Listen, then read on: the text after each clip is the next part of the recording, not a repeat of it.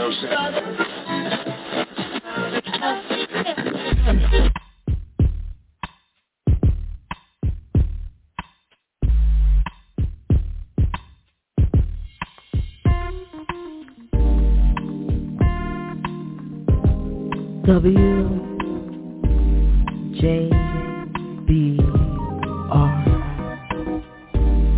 Internet radio for the inquisitive mind and the sophisticated ear.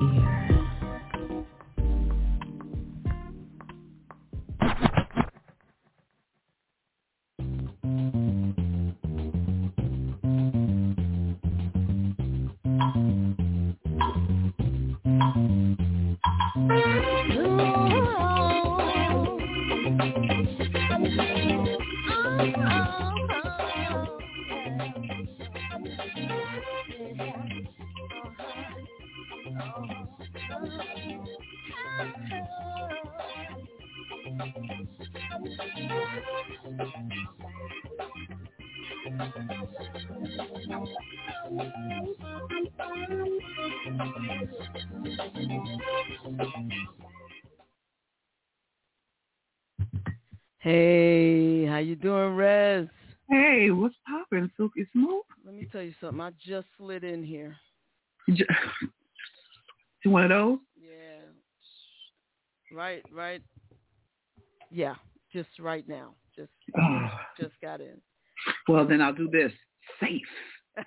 Thank you so much. That's what's up. So tell me about your day, your week, your life. Tell me something. Oh, baby. Happy hump day, first of all, to you and everybody. Thank you. Well, it's been an interesting week, and, I am practicing, as they say, you make choices. There are certain things in life that you don't make choices about, and there are things that you do. And I'm just going to exercise making the choices that I can. And my choice this week so far is to stay lifted, stay optimistic, stay grateful, stay loyal, and, and stay up, and stay up. It's a lot going on now. Yeah, this is the time of year where stuff is happening. Yeah, you got,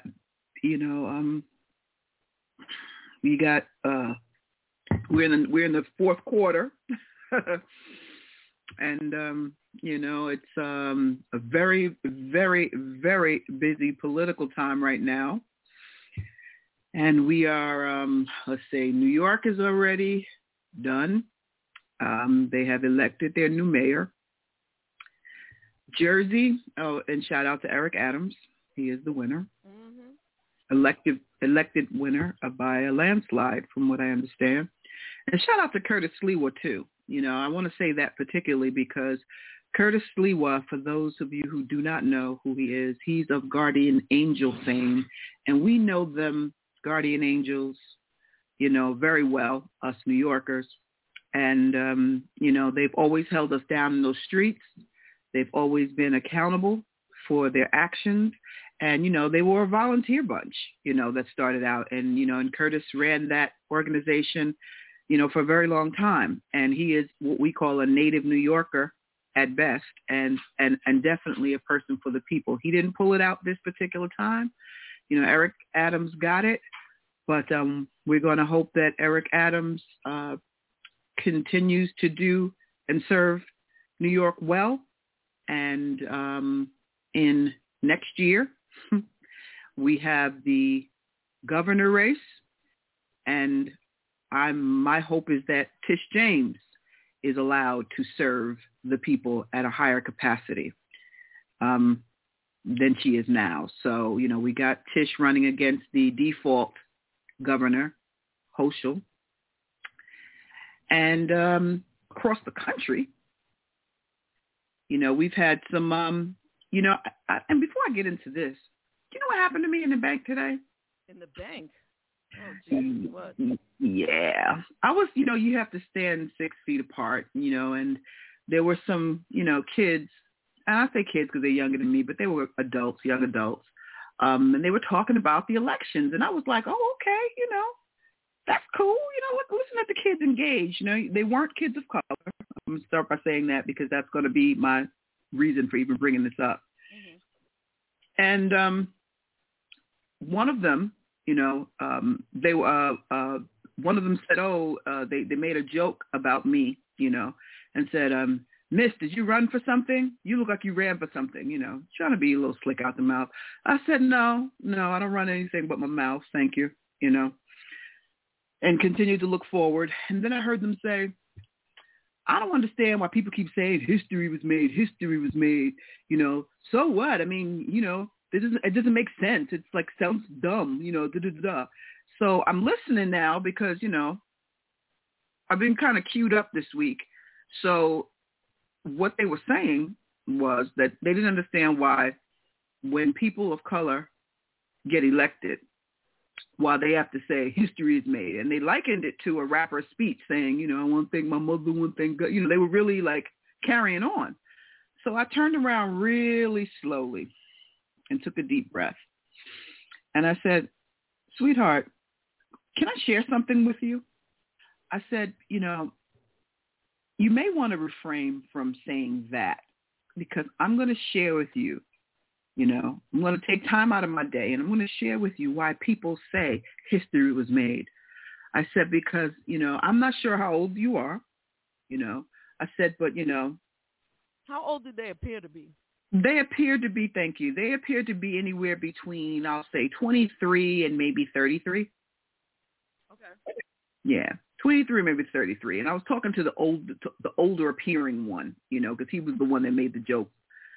And I said, the reason why people say history was made is because for as many candidates of color that have run for things and been a part of things, to think that the only candidates that have ever sat in those seats have been people of non-color, you should be ashamed of the fact that they have to say things like history was made.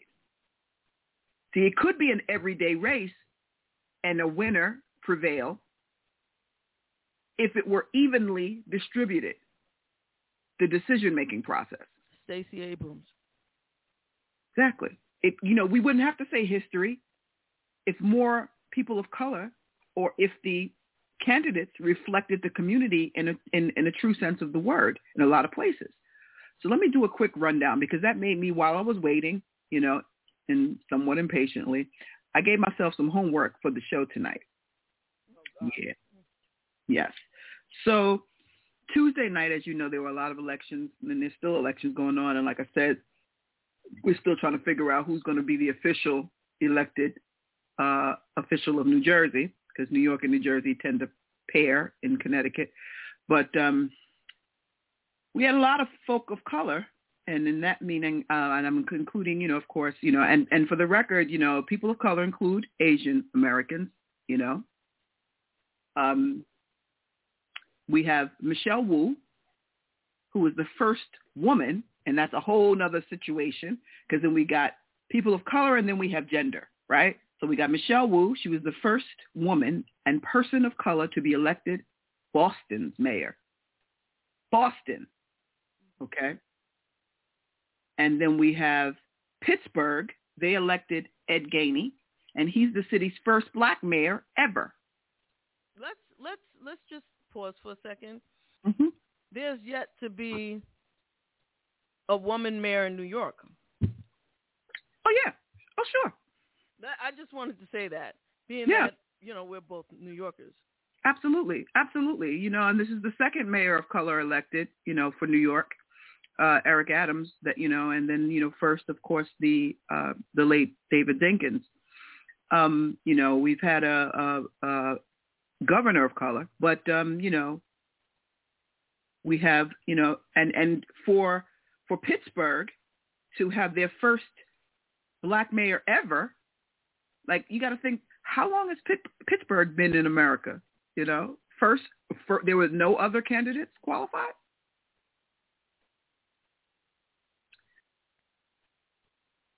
I'm going to get to you in 2 seconds, Missy J. I see you. And in West Philadelphia, let me go back here. Eric Adams, of course, for New York. Cincinnati elects Aftab Perivo as its first Asian American mayor. We have Winsome Sears to be the first black woman to be Virginia's lieutenant governor.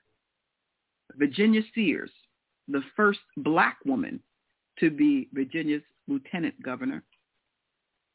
We have Abdullah Hamid becomes the first Arab American Muslim mayor in Dearborn, Michigan.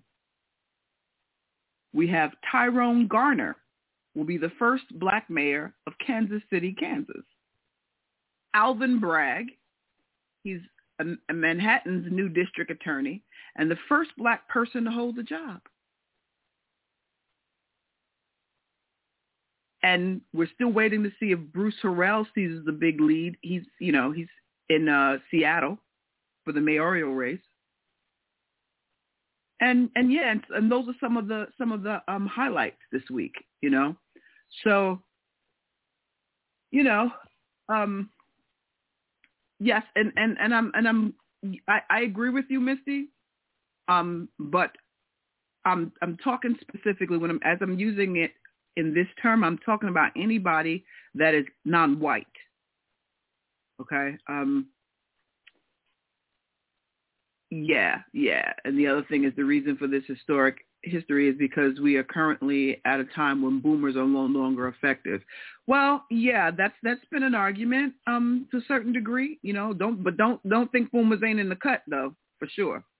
Don't think they're not in the cut. That's and all boomers are not. Yes, it is. You're correct. Black is different from, yes, I agree with you. But I want to say that, and we prefer the term Native American. Thank you, Elisa. Hello, good evening. But it's an interesting thing, and this breaking news. And look at Pop. Hey, baby, listen. New Jersey Governor Murphy pulls out an unexpectedly close race with Republican. Yes. And it was very close, very, very close. It was like, 50-49 point something, for a minute, And yes, black is black. I happen to agree with you on that, Elisa. I'm not, I really don't subscribe to the Crayola box.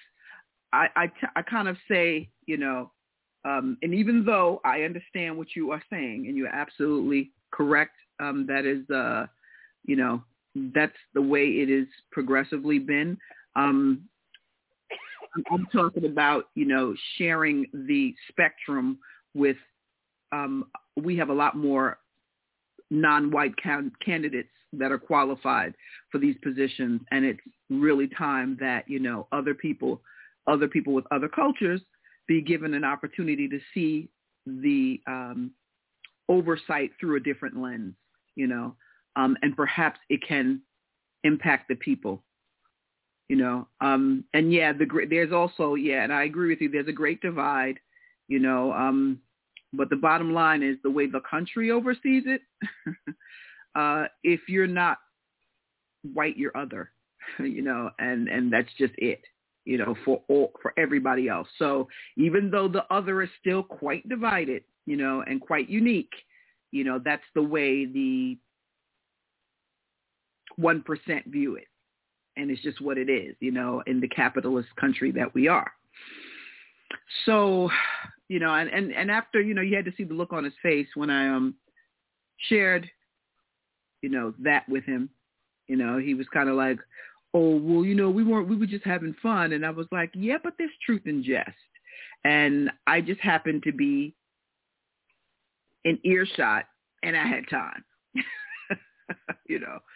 So he was like, he said, I understand, and it sucks. It sucks. It's like that. And I was like, yeah, it does. It does, and perhaps you can make your voice heard because you're saying it sucks, and you're absolutely right. You're absolutely right.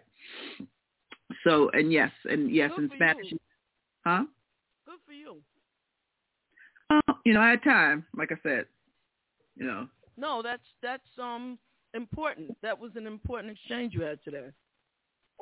I'm chewing, but I don't want to no. Get that in. How important it is that we speak to the youth, especially all youth. Not especially nobody. Everybody needs to understand this. And what I would like to say, and the only thing that I want to contribute to the whole political discussion is that we cannot be complacent. We cannot rest. We know what happens when black women, in particular, move their feet. Oh, yeah. And for some reason, I don't believe that black women were motivated to move their feet during this election. And which is normal because it's not a big, quote-unquote, election for the whole country. Usually presidential elections get more people out. But this is a very, very important time in our history. These elections, and I wasn't really making too much of a stink because, I need some downtime on this whole political bullshit. A meme that was so on point. Which one? He does a lot of that. No, I know. I mean, just about every other thing I look at, whenever I look on social media, I'm like, "Ooh, thank you, Pop. I needed that. Oh God, you spoke to my soul." But in terms of politics, it read something like, oh, I have it right here. Maybe I could put it up. I'll put it up. But this is not the time to sleep. I am not a campaign manager. I don't love any candidate. I don't love any party. I just see what the fuck is going on from my perspective.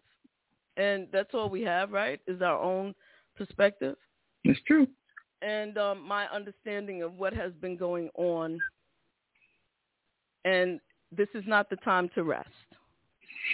So with that, this is the meme that Pop had. A vote is not a Valentine.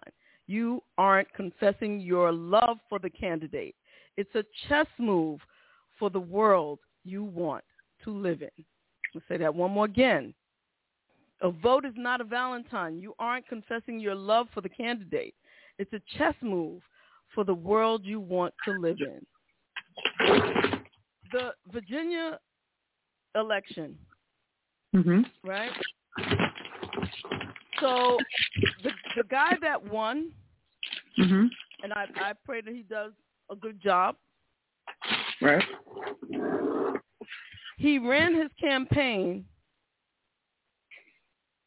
based on the fear of the racists in the state. Critical race theory. And so education, when they did the polling and they spoke to the people who were coming out, what was the most important issue for you? And a lot of them said education. And I don't like that critical race theory. So one guy, I saw it, and I saw it on Twitter, and I didn't have time today, but whatever. Anyway, they tried to, they asked him, so what is critical race theory? He said, well, I don't know exactly what it is, but I just don't like that. And that's why I voted for this. You voted for this motherfucker based on something you don't even understand. But because it had your racist senses, like Spider-Man got Spidey senses, your racist ass got racist sensors.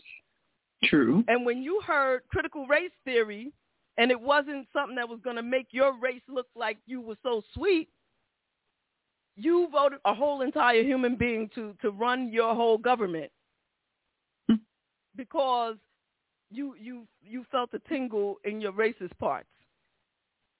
Fuck out of here with that bullshit. That's why we have to move our feet. Ooh, she's fiery. I like it when you're fiery. I'm just tired. I'm just fucking tired. I'm tired of the bullshit.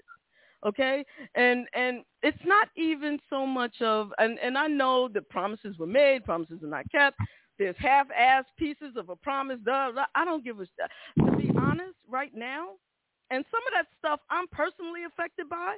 I got family members affected by what they not get.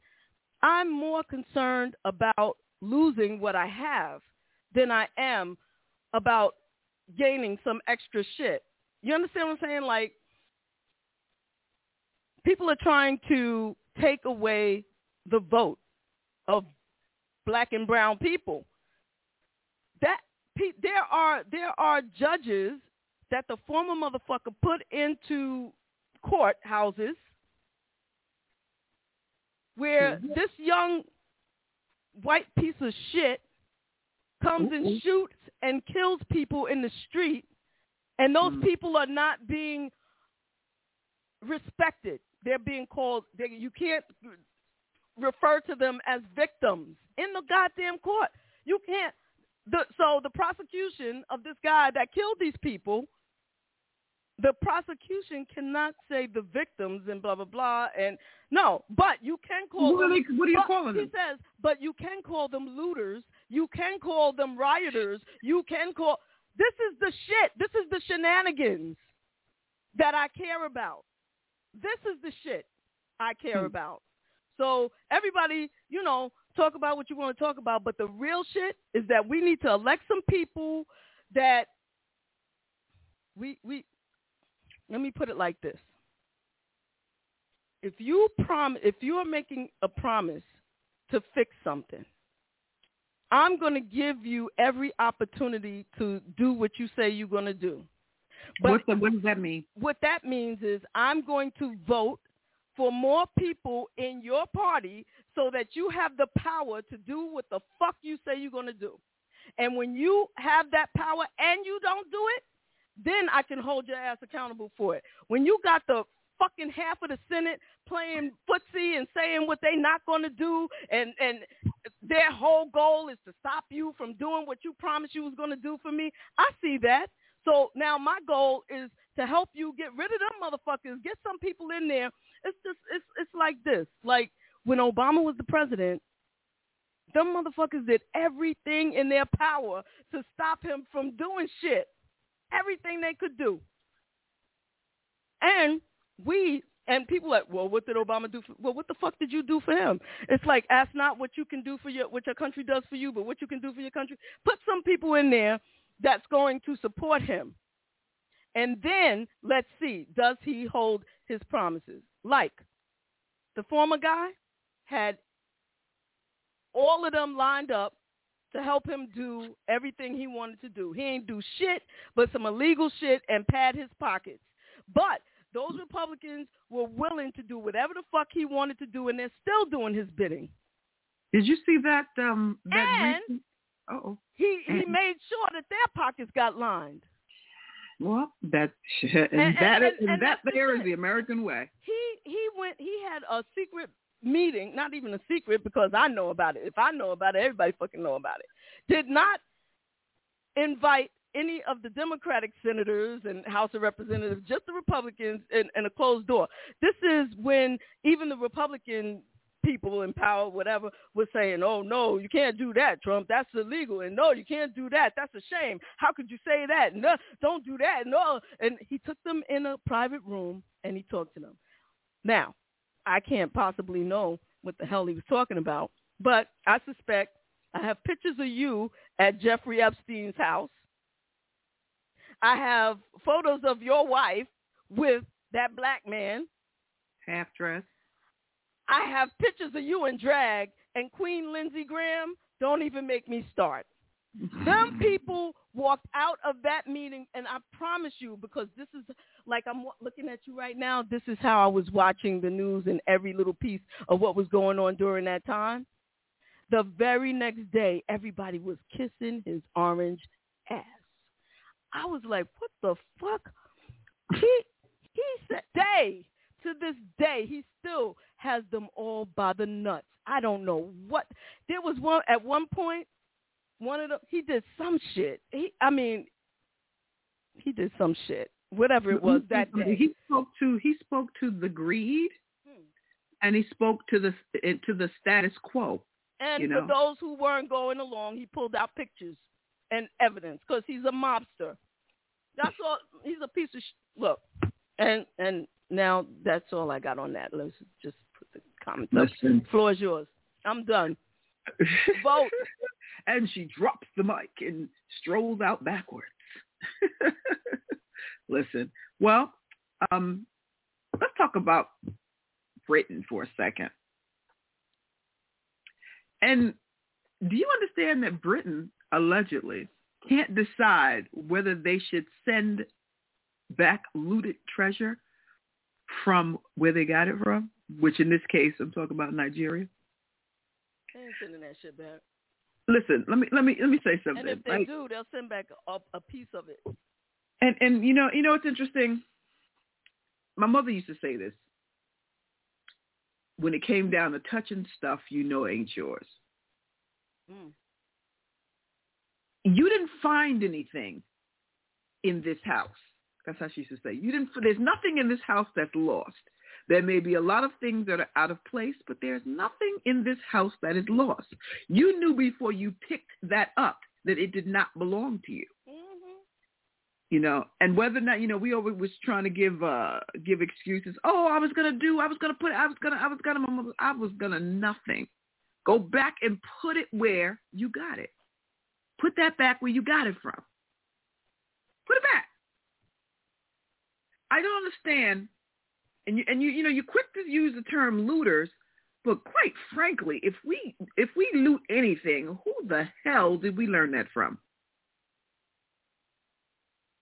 When 90% of the artifacts we got sitting over in places and spaces and from statues to diamonds came from someplace else that people have made claims on, including land, made claims on, and called it theirs. And then they turn around and sell it back to you. Like you had the authority to have it to begin with. What's that situation over there in Canada where they're giving back the whole Manhattan Beach to the family that they swindled it from? The whole beachfront property that extends a very, very long space was taken from Black family many years ago. And the politicians over there now, I forget the name, but you guys can look it up. Politician over there now determined that did not, over the years, yes, we've had it. We've, made money off of it. We've had things going on.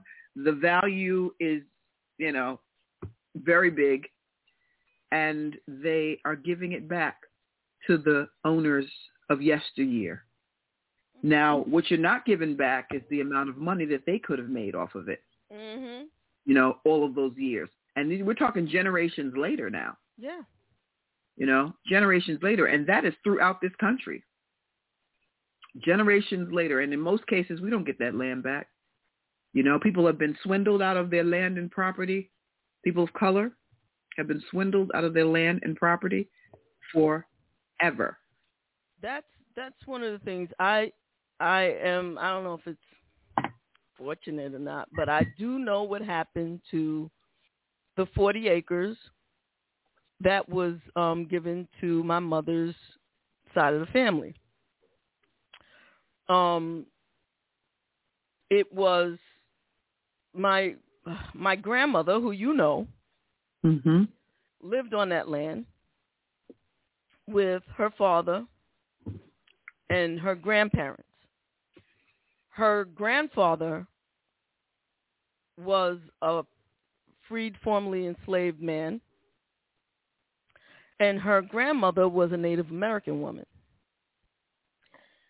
And they had their 40 acres. Now, they had 6 or 7, I can't remember right in this moment, children.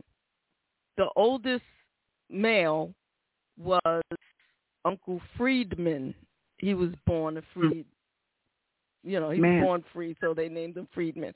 There were a lot of males born with that name at that time.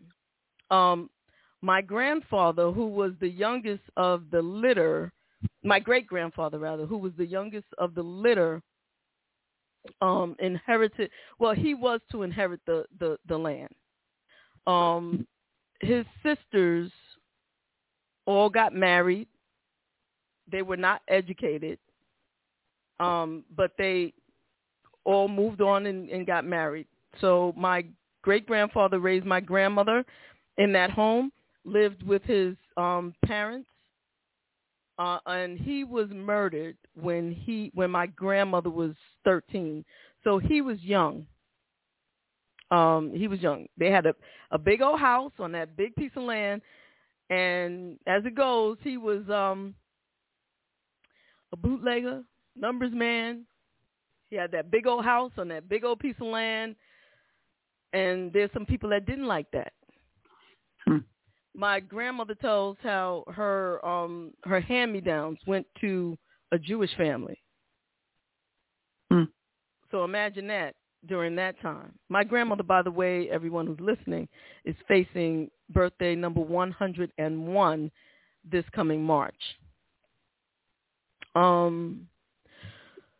So when he died, the land then went to his sisters.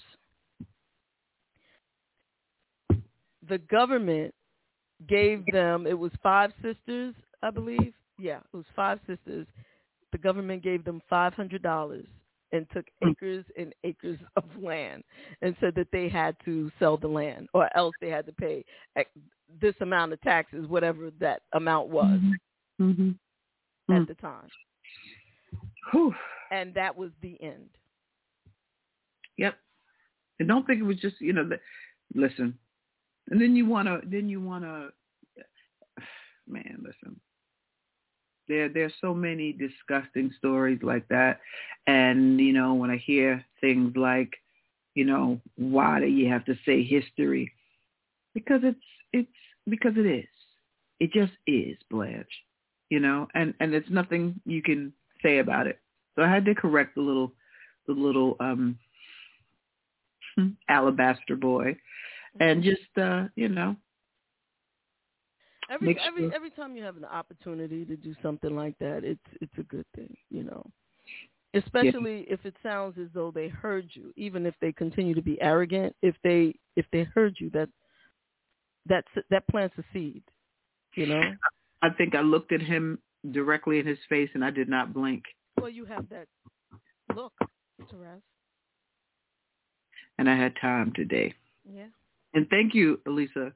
Yes, it's Star Island Beach, and it is part of, Florida, and he was finessed. And they're giving it right back to him at this point.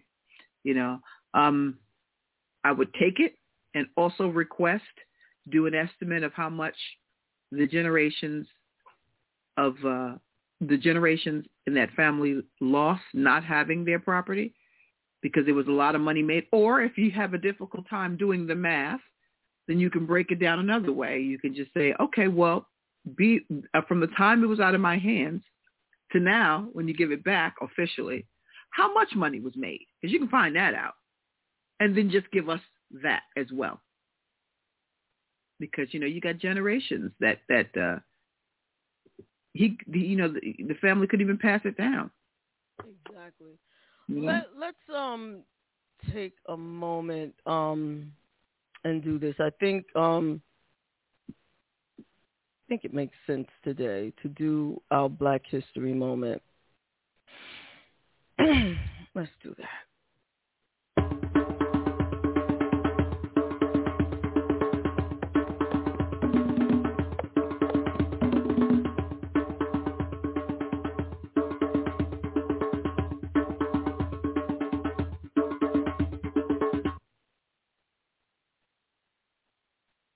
Okay, so first up, I want to talk about two black men. Black men today. Jesse Jackson.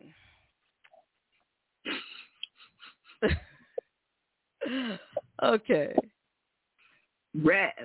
The Reverend Jesse L. Jackson announced his first campaign for president.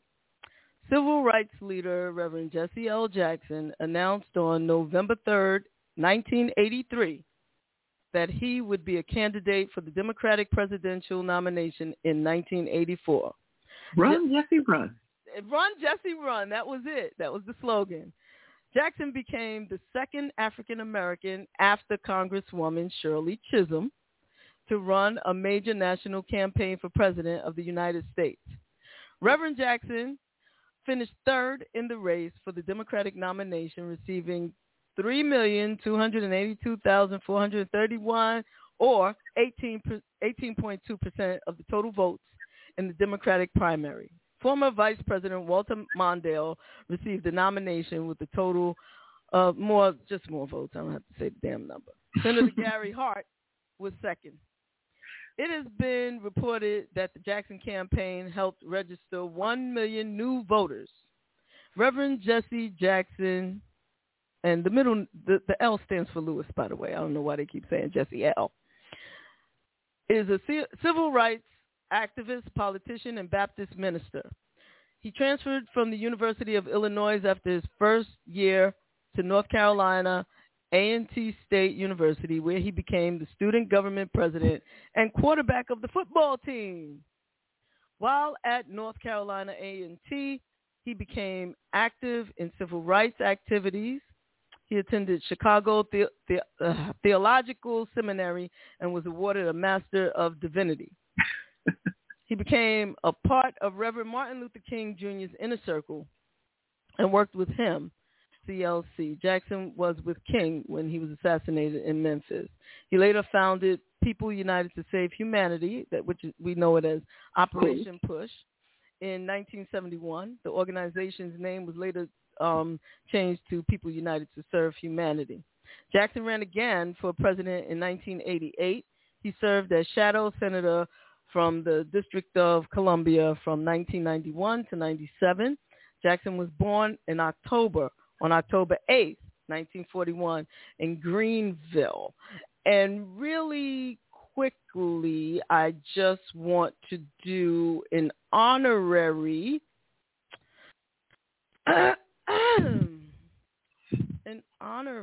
read. Mosquito in here. Kill it, of this guy. Because this is a Black History moment as well. So, New York City, Brooklyn Borough President Eric Adams was elected mayor of New York City. Adams is the second African-American mayor of the nation's largest city. Mayor David Dinkins served as New York City's first African-American mayor from 1990 until 93. In a tough mayoral fight often filled with name-calling and charged accusations, Adams, the Democratic candidate, defeated Republican candidate Curtis Lewa, the founder of the Guardian Angel Subway Patrol Group. Adams' life demonstrates how success can be achieved regardless of the conditions of one's early environment. He was one of 6 children. He was born, these people who write this stuff, some of this stuff I skip over for just because he was born into poverty. Come on now, okay? On September 1st, 1960, by the river, on a hill not so far away. in Brooklyn, New York City. Through employment as a maid, his single mother was able to move the family from Brownsville to South Jamaica. Ironically, it is said that a motivating factor to become a police officer came from a teenage beating from New York City police officers while being temporarily held in jail. Before entering politics, Adams held the ranks as a police officer with the New York City, with NYPD, of sergeant, lieutenant, and captain over 22 years. His political career spans 4 terms as a New York State senator prior to serving 7 years as the first African-American borough president of Brooklyn before being elected mayor. Wait, so you're saying that he went from senator? That doesn't borough sound president? right. I don't remember him being a senator, but that's what they're saying here. So this information is not from me. I am not the direct source. I'm just sharing the information that's out there. And who feel shared free, that? Who shared that? Black History Facts. So we can dig that up, and by Saturday I can correct you, or somebody tonight can correct that. Just think, I mean, I'm not the most politically inclined on purpose, but I do know that going from the senator to a borough president is kind of backwards. It can be.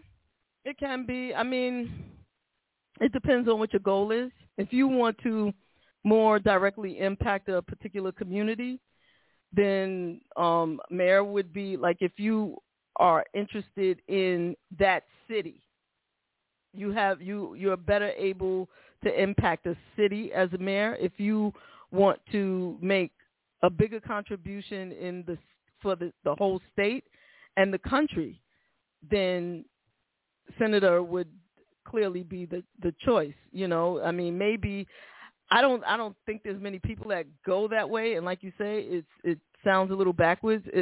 But I would think like somebody like me, right? Make it as a senator, seeing all the shenanigans, like dealing with the bull. My favorite New York senator was Tom Dwayne. Wait, say it again? Oh, Tom Dwayne? Yeah, and then maybe I would just say, you know what? Let me see if I want to be Bronx Borough president, because I love the Bronx. I care about the Bronx. Maybe I want to be the mayor. Maybe I want to just take care of the city. Do I want to deal with all upstate and become the governor and deal with all of New York? Well, the biggest part that I like about the governor is they supervise the mayor. And maybe. I mean, they don't have to see eye to eye, and there's some duties that the mayor is supposed to carry out, but he can't move anything unless it comes through Albany. So, you know. I mean, control over some stuff though. The not mayor. much. Well, enough. I mean, a lot of the funding comes from the state, so it comes from the feds to the state to the city. Right. So still, I mean, like the stuff that's coming to the city, that's coming through the mayor's office, is coming from the state. You get city taxes. That's money that comes from the city to the city, from the people to the city, and then you have state, and then you have federal. So, I spent too much time in Albany. I know that anything coming from the federal government, the state disseminates, and the state also audits the city. Yeah, that's true. So, there are not too many things, based on my experience in working in that office, that you can just do autonomously without, some governor oversight as the mayor. That's why I'm hoping that Tish James becomes the governor of New York, and I'd like to help support that effort. Anybody but that dingbat they got over there, that default dingbat that they got in there now. When she said, what did she say? When she was on the pulpit, and that's what I called it, the podium pulpit, talking about we are all her apostles, I was like, this lady has a mental health issue. She said that? Oh my God. Yes, she said the vaccine is from God, and anybody that's listen, that lady got to go. She has to go. And I'm gonna find that video with her in it doing that, and I'm gonna send it to you, because I haven't had too many jaw-dropping moments. Yeah, send it to me so I can put it up there. That is just what's that Tammy Faye Baker, Jim Baker, and that Jim Baker Tammy Faye voice? Yeah. You are all my apostles. I was like, what? is happening? Like, I just, I when you see it, you're just gonna like, you're just. I'm out. You know what? Sometimes I got to go. Again, I just have to breathe. I was telling someone today, who came to me. Believe it or not, JaVonne, people come to me when they're stressed and going through stuff. People come to me. JaVonne. Come to me. And your world's hungry and cold. Exactly. And Bye, Tammy. Exactly. But you know what? I was like, breathe. But you know what? I'm the one that needs to breathe. So I'm gonna do that.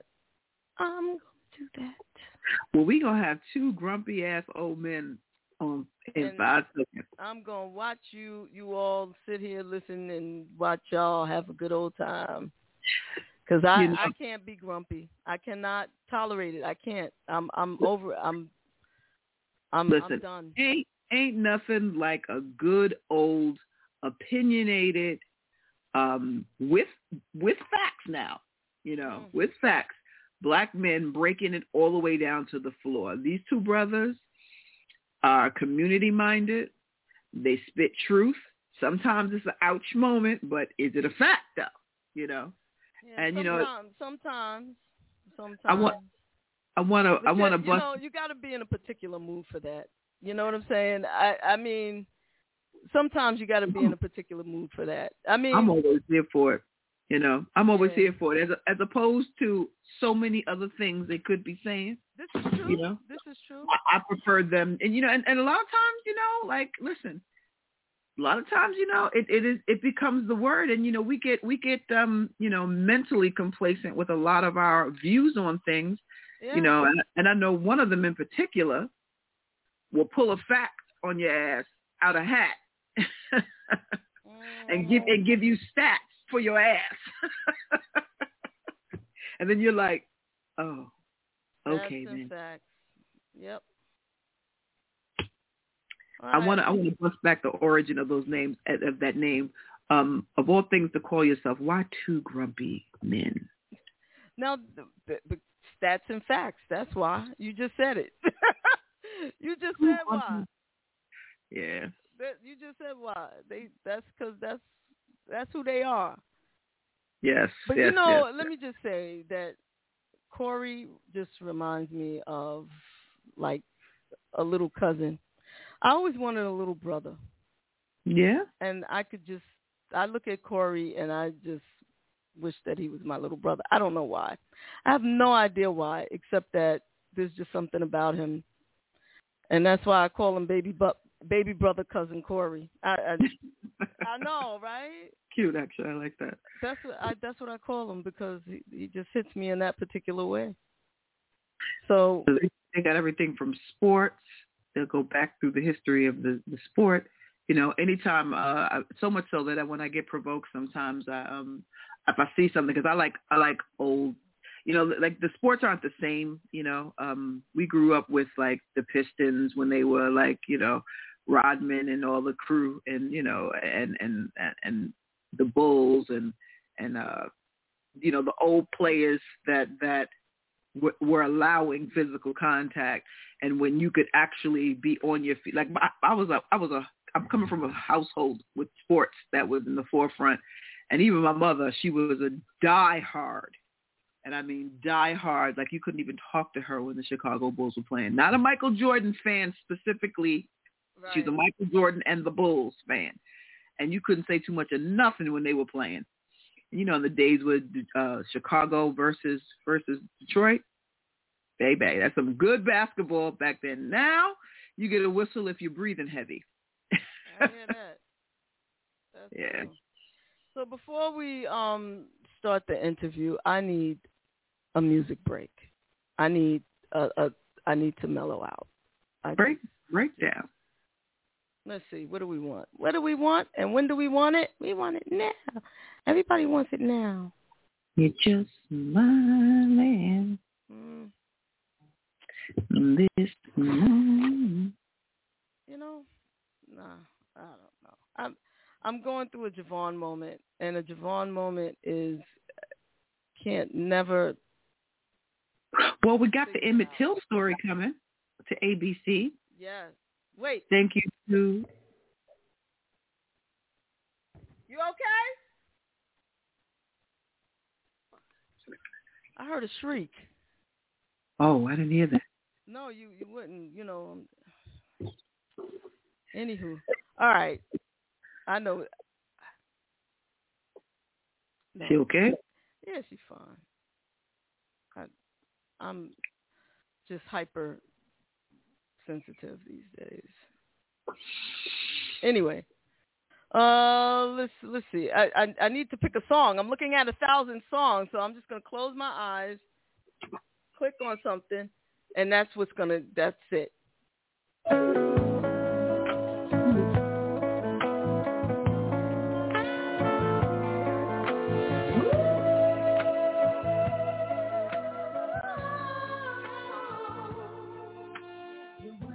Yeah. I care about you. Is there some cause that I should doubt you? Oh, I can see, boy, that you don't know me very well.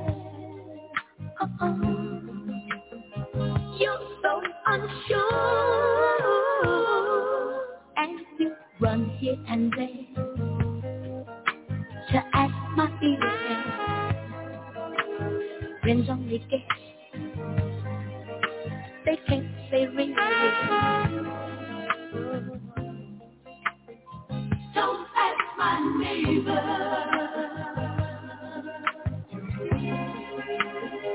Don't ask my friend. I hang around.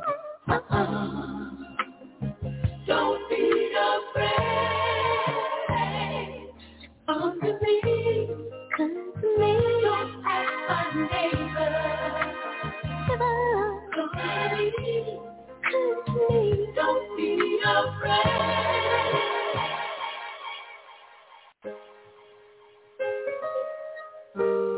You asked for Monifa? This is my very favorite song that she sings.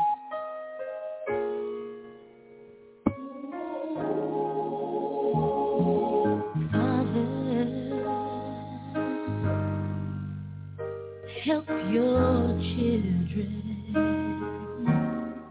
and don't let them fall by the side of the road. Teach them to love one another, and heaven will find a place.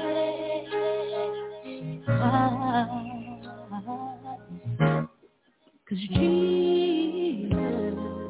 is love.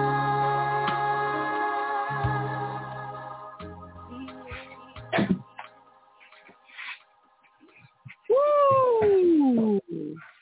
Where you going, Corey? Baby brother, cousin Corey. Hello, gentlemen. Hello. How you doing? Mr. Bobby May, how are you, sir? Welcome to the I'm show. doing well. Thank you. Appreciate it. Thank you. And Mr. C. Grooms. Can y'all hear me? Yes, we can hear you. All right, good. That's what I was trying to figure out. Yes. How you guys doing tonight? Doing well. Thank you. Doing good. Ladies and gentlemen, two grumpy men in the building. And before we get started, first, let's just address the name, okay? Let's just address the name. Two grumpy men. Where they come from? Give us some origin. What's happening? I think it's adorable, personally, but give us the origin. Let them know. Let them know, Bob. Oh, well, this has been my man for like 30-odd years, right? So, we the way we talk is the same way we talk on the show, and just now we older. So we sound like, fathers that's real grumpy now, and, people are like, oh, y'all grumpy, y'all just being grumpy. So, we just ran, we just kind of ran with it like, yeah, two grumpy men, We got the look, so it just fit well with what we do. So that's how we, Gotcha. Now back up, you said show. And now we have an international audience here. Tell us more about your show for those of you who don't know. Hey, son. Hey, two grumpy men. We really we touch on everything. Our focus in the beginning, it was more sports based, but because we used to have a sports show, and we phased that out, and it was just me and Rob. So we decided to go with a show that talked about law, politics, sociology, sports, religion, whatever, the things that affect our daily lives. So we just, and people, they also need information, just things that you need to know to survive on, on a daily grind. That's basically where we come from, why we even created the show, because we give out a lot of information on the show. Sometimes, it could be even too much. You could charge a consulting fee, for what we give out. But that's not, that wasn't the, the main goal, of the show. It was just really to have a voice and to have people that they need advice, and they can come to us. We're life coaches. Yeah, you know what I'm saying. We just, like, I'm one firm believer, like, information is free. You know what I mean? If you're trying to help people, so if you're trying to help somebody, like I ain't really big on trying to sell you something that I know. I'm just trying to give you that knowledge so you can, gain something and move forward with your life. You know what I mean? A lot of times people, where we come from, you don't got that type of information. So, just like you got to reach back sometimes and just get that information for free. Get people at least into the door, like, yo, this is where you need to be. This is what you need to be doing, because, some direction. And I don't think you should charge all the time to give somebody direction, you know what I mean? Because you're just trying to help, really, But, that's how I feel. A lot of people feel differently. No, good. I'm glad you brought that up, Bobby May. And first, now you said a couple of things I want to drill down on just a minute. Mm-hmm. Now, first, where are you from? Me, I'm originally from, I'm from Brooklyn. My parents is, I'm first generation American. My parents are Jamaican, so but I grew up a lot. In my young years, I spent a lot of time in Staten Island. I grew up in Staten Island, and then I came back to Brooklyn. So it's just like full circle. Just coming back. But that's where I grew up at. With the private school and all that type of good stuff. But yeah. What's funny? What I love? I love the sense of community. Now y'all, you said something earlier. Over 30 years. Decades are hard to come by, and particularly with brothers that you've connected with for 30 years. Mm-hmm. Shout out to 30 years, first of all. Word. Yeah, definitely. I'm going to go one further to say that, particularly in New York, a lot of us don't even live to see a 30-year-old relationship between two black men. Yeah. You understand? Yeah, so definitely. So I don't even want to take that piece for granted because, like, these streets is terrible out here, Mm-hmm. And Corey, I'm going to act like I don't know you, That's hard to do, but let's do it. I know. Give us a little of your background, where you're from. Well, I was born in Harlem, but I spent the early years in Harlem. I still had a lot of family there, so I went there a lot on the weekends. So, but, I was in Brooklyn. Been in Brooklyn like 40 years. So I don't know if I'm back in Harlem now, but I got years in Brooklyn. So I was always both. But, when you go to school with Brooklyn cats, like, you Brooklyn. You know what I'm saying? I wasn't wearing white uptowns. I wore wallabies. So, Harlem cats don't wear wallabies like that. So, leather, had the Rocky Bomber, you know what I'm saying? Sheepskins, like, so, yeah. Oh, Harlem cats wear sheepskins, but the vibe is different. When I come to Harlem, they call me Brooklyn. When I'm in Brooklyn, they call me Harlem. I'm just me. Right. 30 years, me and Rob met 30 years ago, you know what I'm saying, in college, you know what I'm saying, like where you really would meet somebody, and, that's where your lifelong bonds, actually get created, most of the time, because at that stage, you're talking about the late 80s, early 90s, there was a lot going on in New York City, and we kind of come full circle, we done lived basically 3 lifetimes. This is our 3rd quarter, basically. Your first 18, 20 years, that's not you. That's you under your parents' domain. They telling you what to think, how to, you're going to do schoolwork. Oh, you never bring work home. This is college. Like, sometimes you don't have work. Well, why don't you? I don't know. Y'all don't pay tuition. I'm a CUNY student. We took advantage of the, financial aid. Mm-hmm. You get it how you can get it. You get the knowledge. It's just a starting point. So yeah, the friendship grew from there. We play sports. We play basketball together, and we just, we had a bond. And it's hard to maintain long-term relationships like that. That's real shit. Yeah, and you guys have turned sports into a philosophy. Like, I've tuned into the show a couple of times. Y'all were doing it, and y'all have turned basketball. And I know that there, basketball such as life, there are a lot of fundamentals that you can carry over, But y'all have such a way of talking about the sport itself as you relate it to everyday life. Talk about that for a minute. Oh, wow. I mean, that's just part of growing up in the culture. Like you grow up in hip hop and you grow up in sports, and it's like it's a culture when you're doing it. And, you start developing theories from it because you played it and you see it. And you see, a lot of players who, go through certain things too as well. So, and you put it all together and you start realizing, like, what I'm saying, it's a business, it's entertainment. So, it's, like anything in life is always going to have its flaws and it's going to have its, good points to it. So that's how we look at it. Like, because everything, like I said, we do is like pretty much like a teaching. Like, we can teach you through sports, we can teach you through music, we can teach you through, just regular education, just you want history, whatever you want. I know how to turn it into something where youth can understand me because I can speak their language, And that's one thing, like I've been in the South for like almost 20 years. And, the biggest thing you always hear is like, yo, you sound like you just left New York. I'm like, yeah, like, that's something I take hold of because that's where I'm from. That's where I learned everything. I'm not giving up my native language. This is how I talk. You know what I'm saying? Like, I did it for real. Like, I'm really New York. Like, so I'm like, nah, I'm not giving that up. That's when you hear me, I want you to always know that I'm a representative of where I come from. And, I understand I can understand and talk your language as well, but this is where I'm from, and I want you to understand me. You know what I'm saying? So yeah.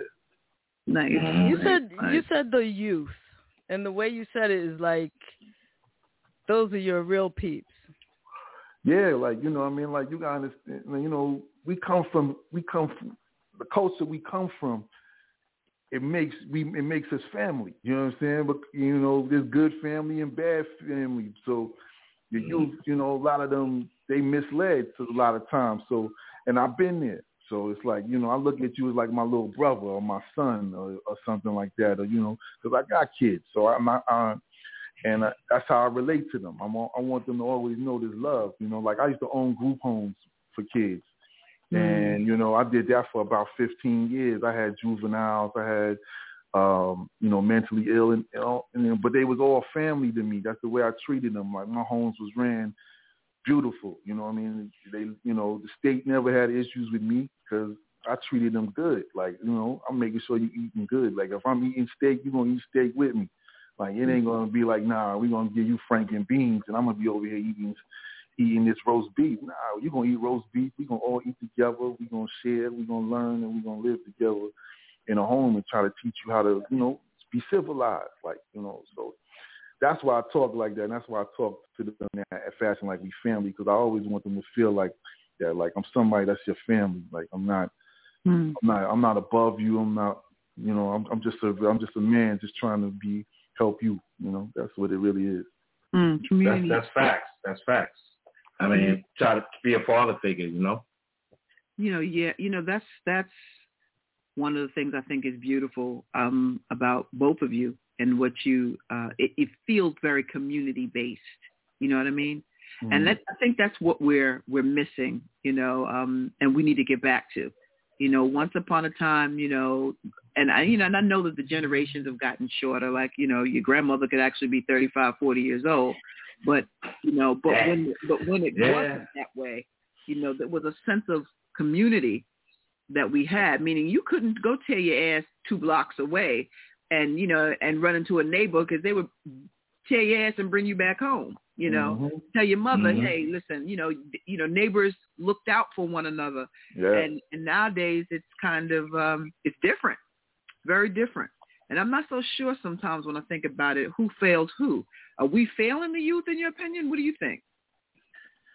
I don't know. I don't think, well, we learning on the fly, you know, because now as crazy as it sounds, you know, when you hit your 50s, you become an elder.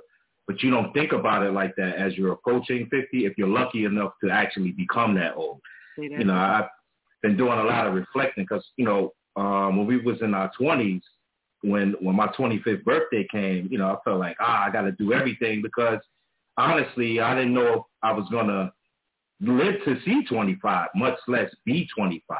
So, and it wasn't because of anything that I was doing per se. It was more like we in the community, we out in the streets, not doing anything, you know, no criminal activity, but, you know, we're athletes. We're out there. We sports. We hip-hop. You know, you go to the clubs. You know, I did all of that. We was going to clubs early, you know, letting the beard grow. You know, I'm 19, you know, each 17. Getting up in clubs I ain't had no business being in, you know, like the garage. You know, I didn't really do the Q Club like that, but, you know, Rob was in the Q Club. During that time, I wasn't really clubbing, but I was clubbed out. But we hip hop, so you out and about, and you know, being in 5%, you know, back then, you know, from like age 13 to age 21, you kind of age out of that around 21 because you get so much information. It's all about teaching. So we learned on the fly. So are we failing the youth? No, but we are teaching them what we know up to this point. So when we have these one-on-one or group dynamic conversations, it's more along the lines of, you know, how can I help you? How can we help you?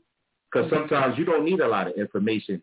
You just need one piece. Sometimes they only come to you for one piece, and they gone. You don't hear from them for like 5, 10 years, and they'll come back, yo, thanks, you know, it really helped me.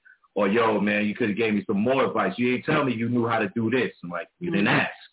So that's what it is with the youth. You know, the youth out here, it's like we got to be responsible to ourselves in order to show them. Because if you're not walking in that light that you say that you are, how the hell are you going to tell them something? They're not respecting you. When I was young, it's the same thing. How you going to tell me how to live and you not even doing that unless you doing it as a teaching moment? Like, yo, you was strung out on heroin, you was on crack or something. You like, yo, young blood, you don't want to do that. You don't want to walk that. Okay, I can respect that. But if you tell me that, then I see you go stick somebody up. You know, it's kind of hard to follow that model. Like you like a hypocrite. But we had mentors. I had very good coaches, and we had guys we had men in the community, like real talk. The mothers was the backbone. You know, they fed you, they gave you jewels. You know, I'm real close to my moms, my aunts. You know, but the uncles, when you wasn't around, they took you and showed you some other things. You know, yo, you need to learn how to walk this walk and not be a chump. You know what I'm saying? Because one day you're gonna have a wife, you're gonna have a family, and you need to know how to carry yourself. You know, whatever that was at the time. It's just like you got to be spiritually grounded. It was a whole bunch of things. You know, and your parents teach you that, but you still got to live it yourself. So with the youth, I just try to help them out because sometimes it's just information. Like we carrying on I guess, the light torch. Because, the parents can only take you so far. They take you to a certain point, then you got to have your adult years. You got to live and you learn, make a lot of mistakes. It's all trial and error. And then we got to pass it back. How I'm going to tell a 16-year-old, you got to do it yourself? I wasn't doing it myself at 16. It's not right. And they know that. Right. So that's why I gotta do. But I'm gonna answer your question. This is why we do a show, because I don't agree with them all the time. You know what I'm saying? All right, let's go. Now, to answer your question, it was basically My answer would be we failed the youth. And not us per se, but our communities, our culture. The people before us. And believing in certain things that weren't going in the best interest of the people, of our community. So we have failed you because we can't let them repeat a cycle that we know there's no end to, there's no win to. So so in some form we have, because there's as many of us who tried, and there's other people who's in higher positions that have failed them and have failed us, and so that life continues. And, because it turns into people lining their pockets with money and forgetting about, the people where they come from and the struggle and those things. So, and they keep kids believing in these things instead of telling the truth. So, in that aspect, we have failed the youth. And, and to say it's a different time now, you know what I'm saying? See, I got 16-year-olds. See, he got little kids. You know what I'm saying? So I got older kids because, I got like all my kids are teenagers, and I got all daughters. So I got 4 daughters, right? So, you can just what imagine. What is that like? Like, what is you see the gray. That's all I can, you know what I mean? But I got them in all ranges. So what are the ages of your daughters? My oldest is 30. My next is 21. My next is going to be 17 in a month, and my baby just turned 13. You know what I'm saying? So I get it from all angles. I got a spectrum. So at 16, 17, the game has changed. So I can tell her she can do it on her own because she has the technology, she has everything else that I didn't have that can give her the vast information that she can get to learn things. Like, they give you courses for free if you really want to do this thing. Like, it's out there. Like, my example, my kid, she's like, I don't want to go to college, Dad. I'm like, all right, well, that's cool.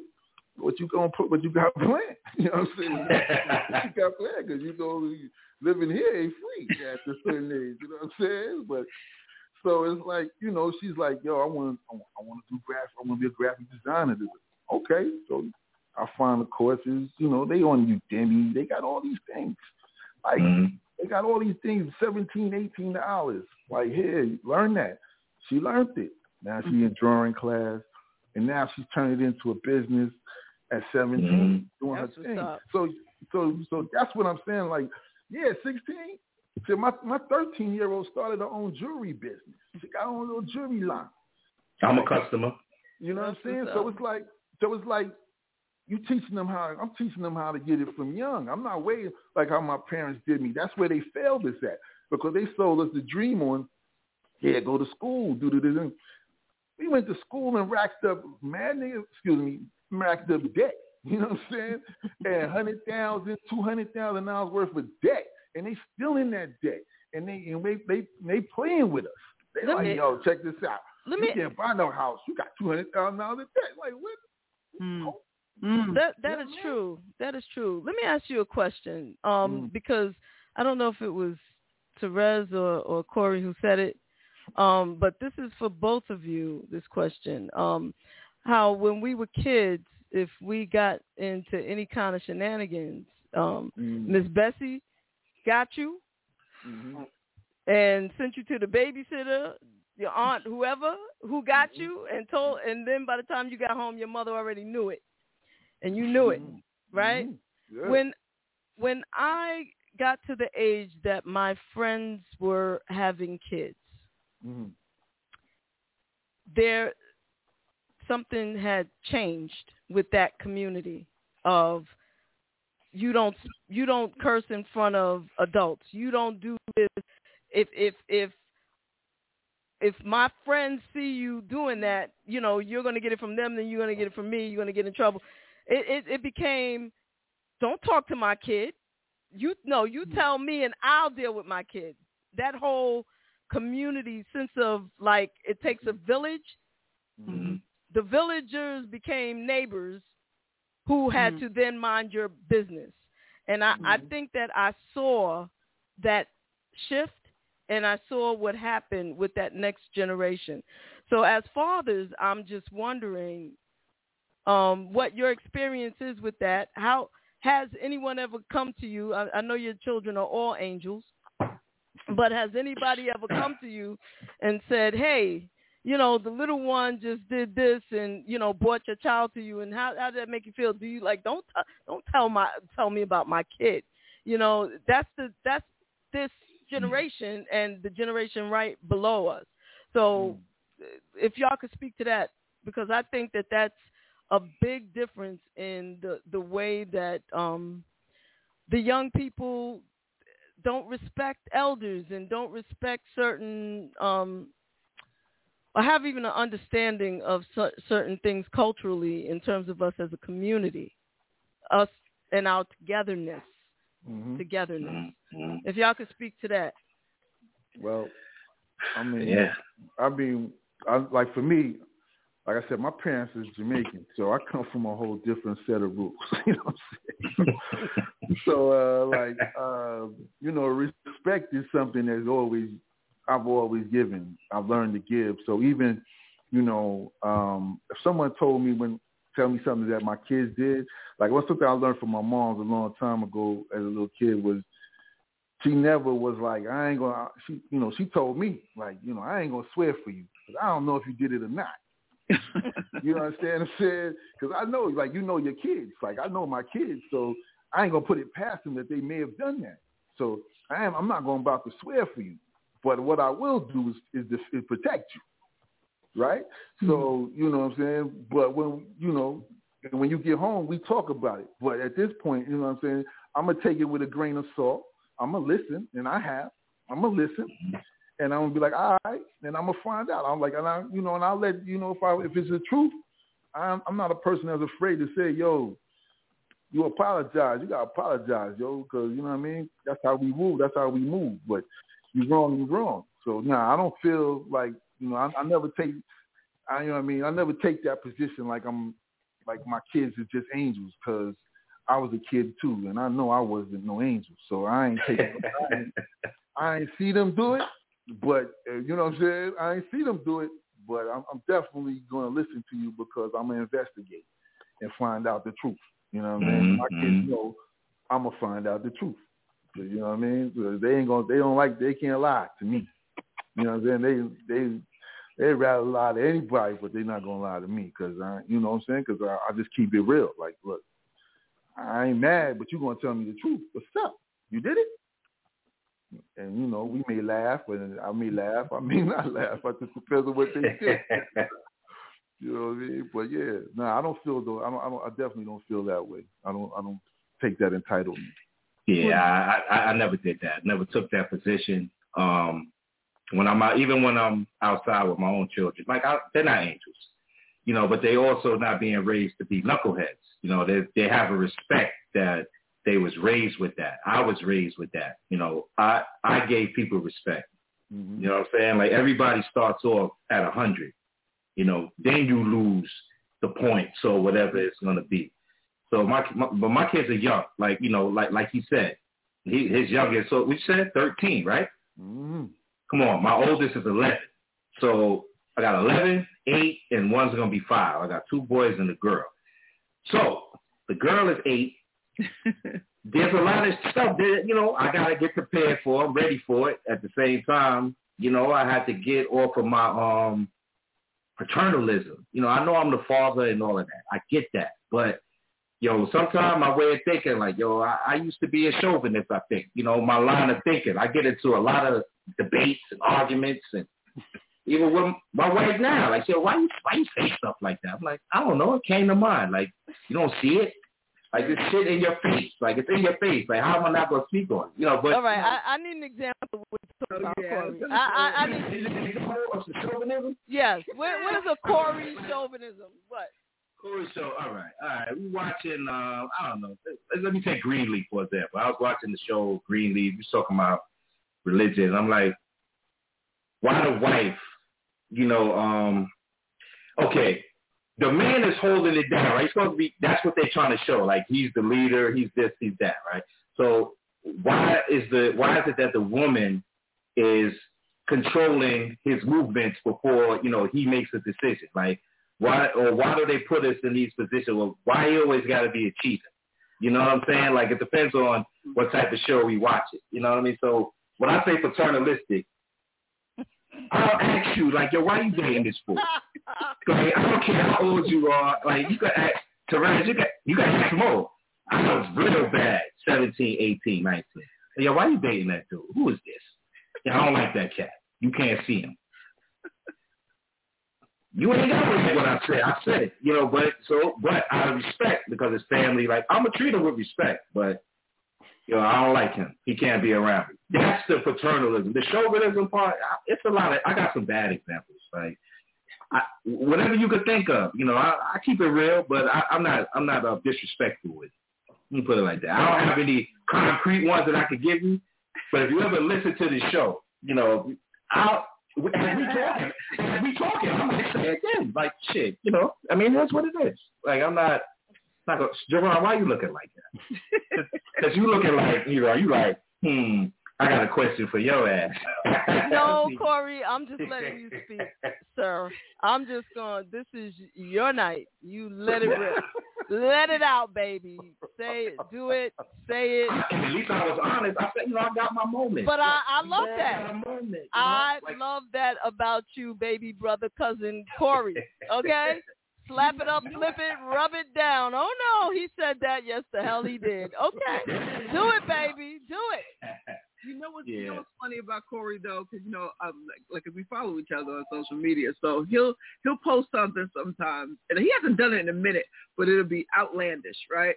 And then you'll see all of these comments, blah, blah, blah, and I'll just go and I'll look at it and I'll laugh because I know that he came from a very strong, powerful black woman, okay, who would chop him down to the quick and then love him up after that.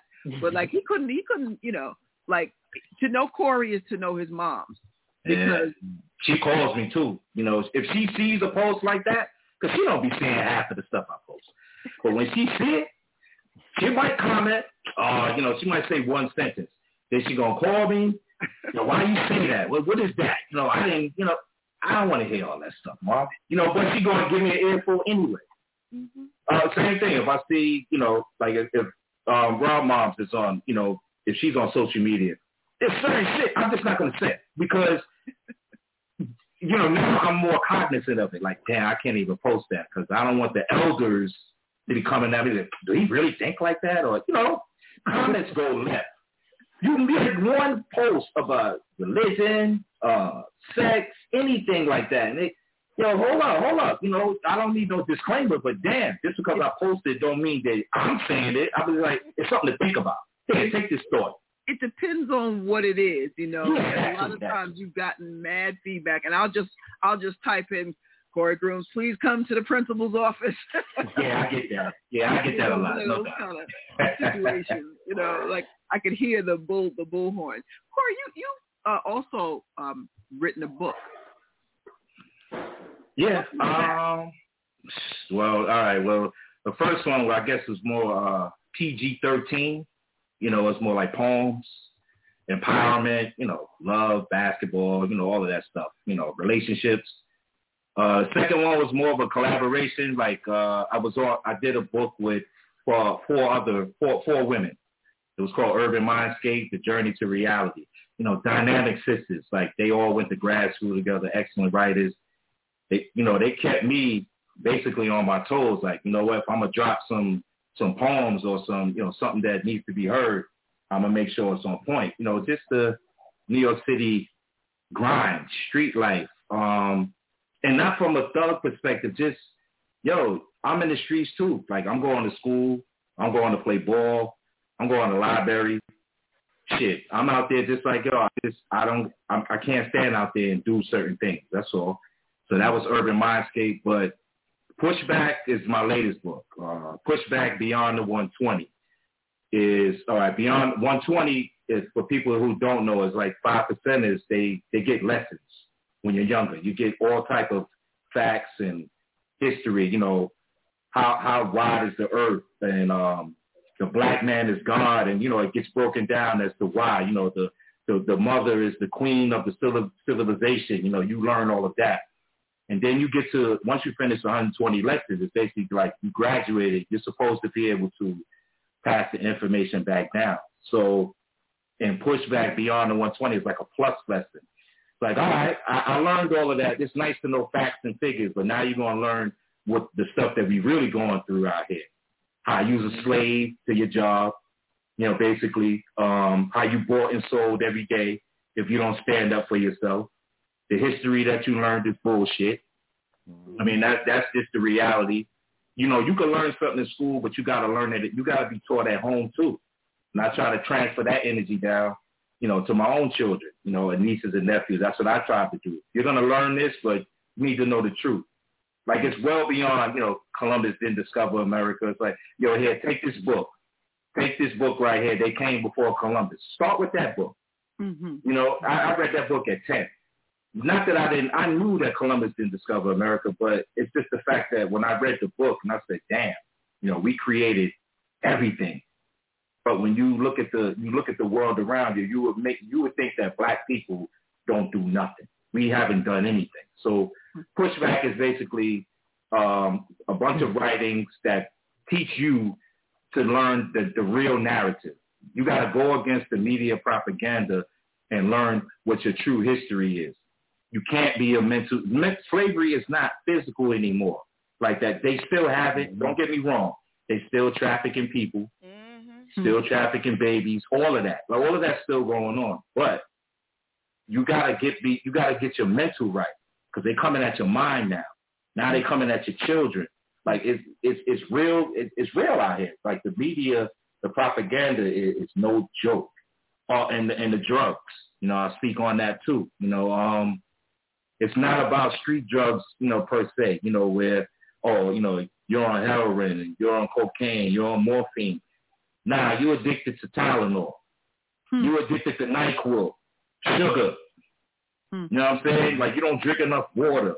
You eat meat every day. You don't eat no vegetables. Like, it's you know, you got to push back against the narrative. Basically, I wrote that. I mean, I'm working on a fourth one right now. I'm going to have to get some, you know, help. I'm definitely, you know, I guess I'm telling Rob now, but he going to have some, you know, have a chapter or two in the book, because we're doing some history shit, you know. You know what I mean? Like, cause you know, we got to write a history textbook. It don't got to be big, you know, maybe 200 pages, you know, whatever we need. Law, history, political science, education. Education is key. When I say key, the learning of knowledge and how to transfer it into your life. Not going to school, taking a degree that you're not going to use, and piling up $200,000 in debt. If your ass going to have $200,000 in debt, you better be coming out with some letters behind your name. Doctor, dentist, lawyer. You know what I mean? You better be something like that. You know, if you're going to go $250,000 in debt, can't even buy a house, you know, because they're saying you high risk, you know, even with your $100,000 a year job. You know what? Have either of you seen Thoughts of a Colored Man? No, I haven't seen that. Yeah, it's really, really good from what I hear. I haven't seen it either, but everybody what is it on? What platform? It's on Broadway right now. Okay. Yeah, I thought it was a play. Okay. Yeah, it is a play, and it's vibrant, it's raw, it's through spoken word poetry, and you know, and it speaks. It's for and by black men, you know. Okay. And I think that, you know, what we miss in the community now, although a lot of communities still have the barbershops where you can go in and, you know, spend the day. It's a little different now because brothers in there do what they do, but they also, you know, a lot of science comes out the barbershops, you know. Yeah. You know, And I just, I'm grateful for any Black man that takes initiative to kind of say oversee kids that aren't theirs, you know, kids that are in the community, kids, just to be a physical presence, you know, in the community like we had like in the 70s, you know, you had that. You had fathers around, you know, and some of, you know, between war and incarceration wasn't as high as it is now, you know. If it wasn't war, drugs, it was incarceration that took our men out of here, you know. And a lot of the women had to step up. A lot of the grandmothers had to step up, you know. And, you know, quite frankly, brothers, we're exhausted, you know. We're exhausted because not only did we have to take care of our men, we also had to take care of children and the families and you know, and wound lickers, if you will, you know, because the streets weren't kind to y'all, you know. But when you come home, we had to make that shit better, you know. And a lot of times, you know, from a woman's perspective, sometimes, and I'm going to go ahead and say it at the risk of whatever, sometimes we feel like y'all ain't got our backs like that. Like we're out here really, you know, fending for ourselves, you know. We're in a space now where Black women are far more educated, you know, than we were at one point, and a lot of us govern our own households, and you know, I love the presence of Black men that are standing up and that take that edge off the world. You know what I mean? You know, but I'm also concerned at the same time because I want my brothers to be okay mentally, physically. You know, I want them to be of sound mind and body. You know, I cringe every time. Like I used to run this youth group in Brooklyn for a number of years. In fact, we started it. And by the time I left and turned it over, we were like 300 kids strong. But I kid you not, every summer we had a death. Every summer that was killing me through some kind of violence. And mostly it was women that was holding down the kids, you know. The men would come and we had things like basketball games and picnics and things like that. But when we were just existing and doing other activities, there weren't a lot of strong Black men that were there helping us hold down that part of it, you know, or shutting down some of the violence that would pop off as a result. And we were over there between Roosevelt projects, Marcy projects. Oh, wow. Okay. You know, we were the hardest spot. That's Bed-Stuy for real. Yeah, definitely. Yeah. So, you know, it was very hard to navigate, you know, and I did so for many years with one of we're friends. We're like brothers and sisters to this day. His name is Claude, and he was, you know, a big guy. He played for the Whipsticks. I think that's the name of the football team back in the day, Brooklyn. And, you know, and they loved him. He was a gentle giant, you know, and he dealt with all kinds of kids. I mean, from young Latino, Black, gay, straight, didn't matter. He, you know, he had a way with them all, and they could all relate to him, you know, in ways that, you know, in figures like you both are, you know, just hands-on, you know, and demonstrative.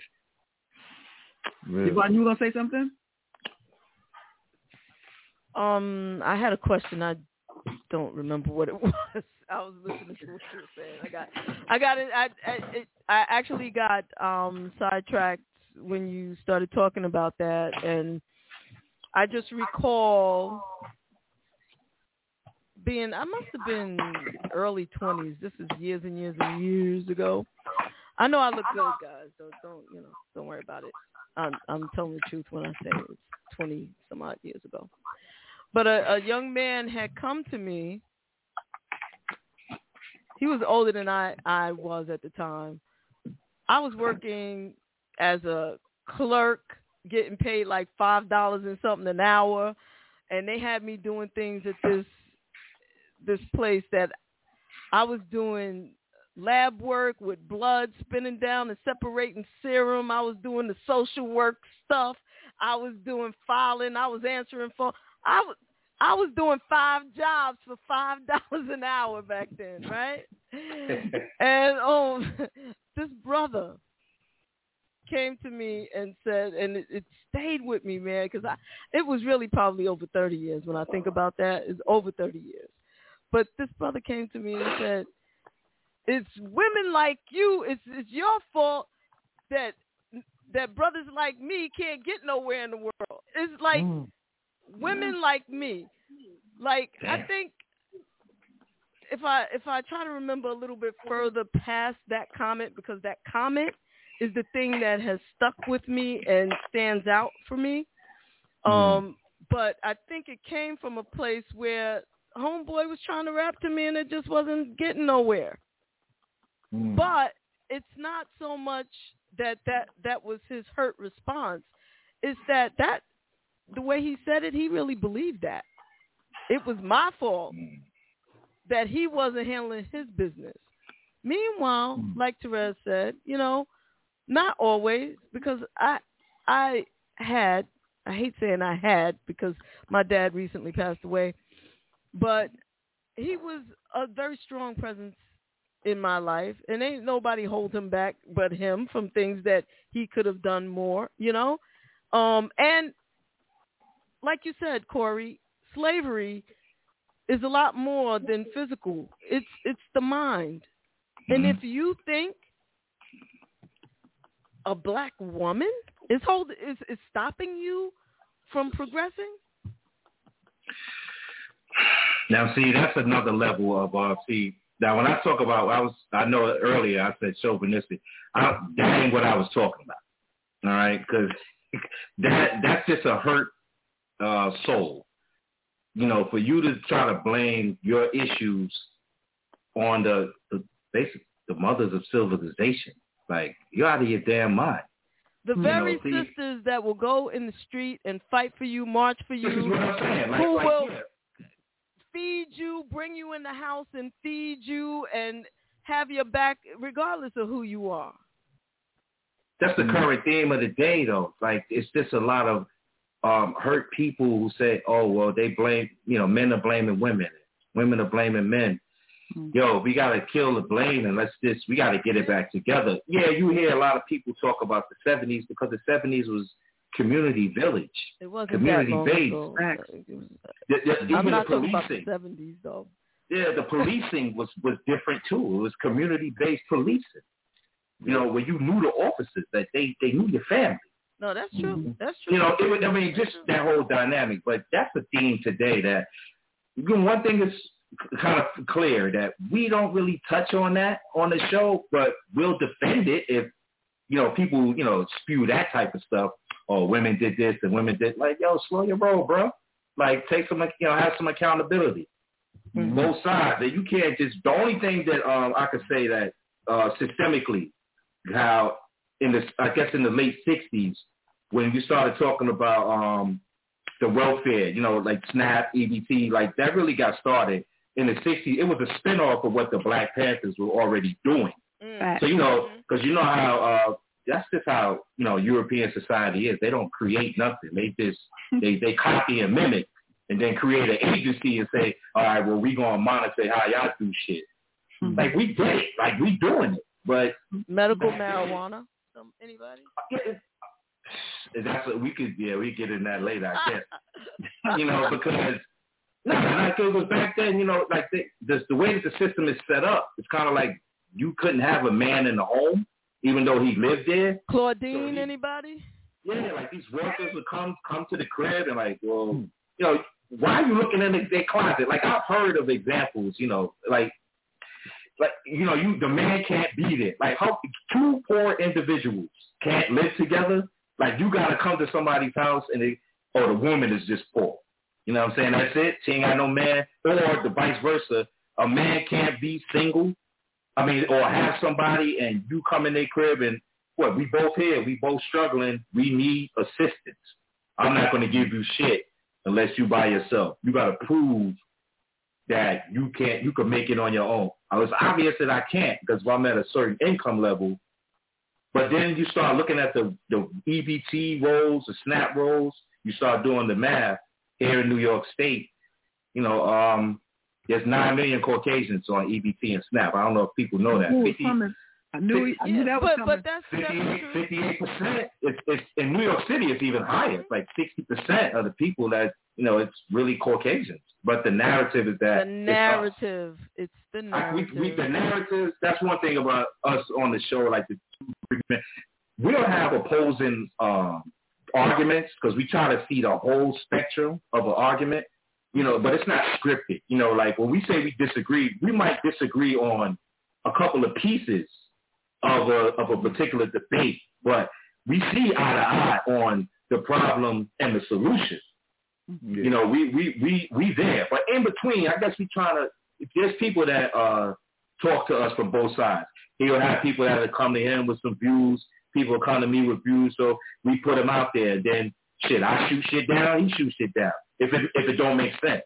If it do, then we rock with it and we present it. But, it's a lot of hurt brothers and sisters out here. And it's unfortunate because right now they're coming at everybody. Systemically, nobody's safe. And it's a war. It's a war. It's a class war. It ain't even race no more. They're coming at classes. It's true. And we are kings and queens. We have a game that we'd like to play with you both. Mm-hmm. Terez, you want to tell them about the game? Oh, yeah. Okay. The game is called Rapid Fire. Mm-hmm. And how it's a word association game. Mm-hmm. And how it's played is we'll say a word. And because it's two of you, we'll pick which one goes first, but you say what immediately comes to mind. I'll go first, and then JaVonne will go second. And, just give people a peek behind the veil of what goes on. So certain things. Terez will say her word, and then let's just say, Corey, you say the first thing that comes to mind, and then, Bobby, you'll say the first thing that comes to your mind, and then Terez will say another word. Okay. Okay? And Bobby, it'll be based off of Terez's word. Okay. Ready?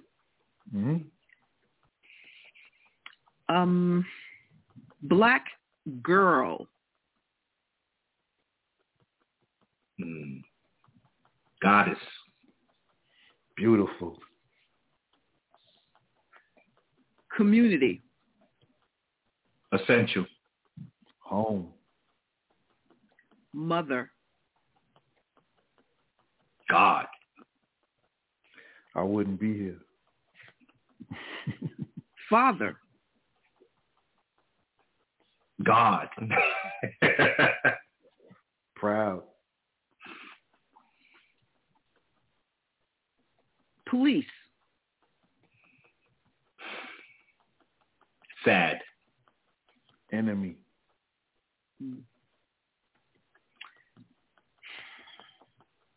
Incarceration. Systemic. Slavery. Education. Mandatory. Gotta have it. And my last word is going to be God.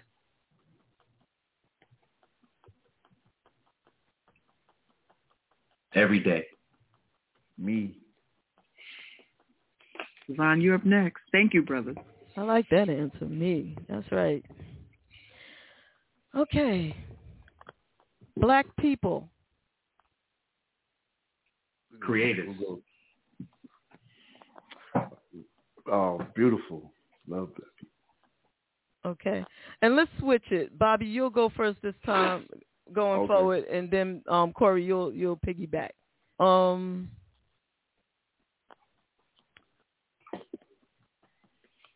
Systematic. Control. Pimps. Slavery. Hurt. Cruelty. Constitution. Not real. Obsolete. Blessing. Family. Family. Economics. Struggle. Survival. Brotherhood. Mandatory. Basketball. Love it. Love. Opportunity. Strike. Take it. Shaka Khan. Dancing. Damn. Yeah, damn. Yeah, that works. Thank you, guys. You were fabulous. So, Shaka Khan, damn. Yo, man, that's my girl. I can't help it. Yeah, you can't talk about Shaka, you know. That's it. Hey, love for Shaka now. You know what what are you independently working on or together working on? You got any projects coming up? And if so, how can people find you? I mean, we always working. I mean, that's one thing we stay doing. So, I mean, you know, like we sell merch, we sell books, information, you know. Classes. We got some classes. I mean, it's so much, man. Like, what you know, health, mental wellness. I mean, we involved in a lot of businesses. I mean, we entrepreneurs to the extreme. So, you know, I always believe in being independent.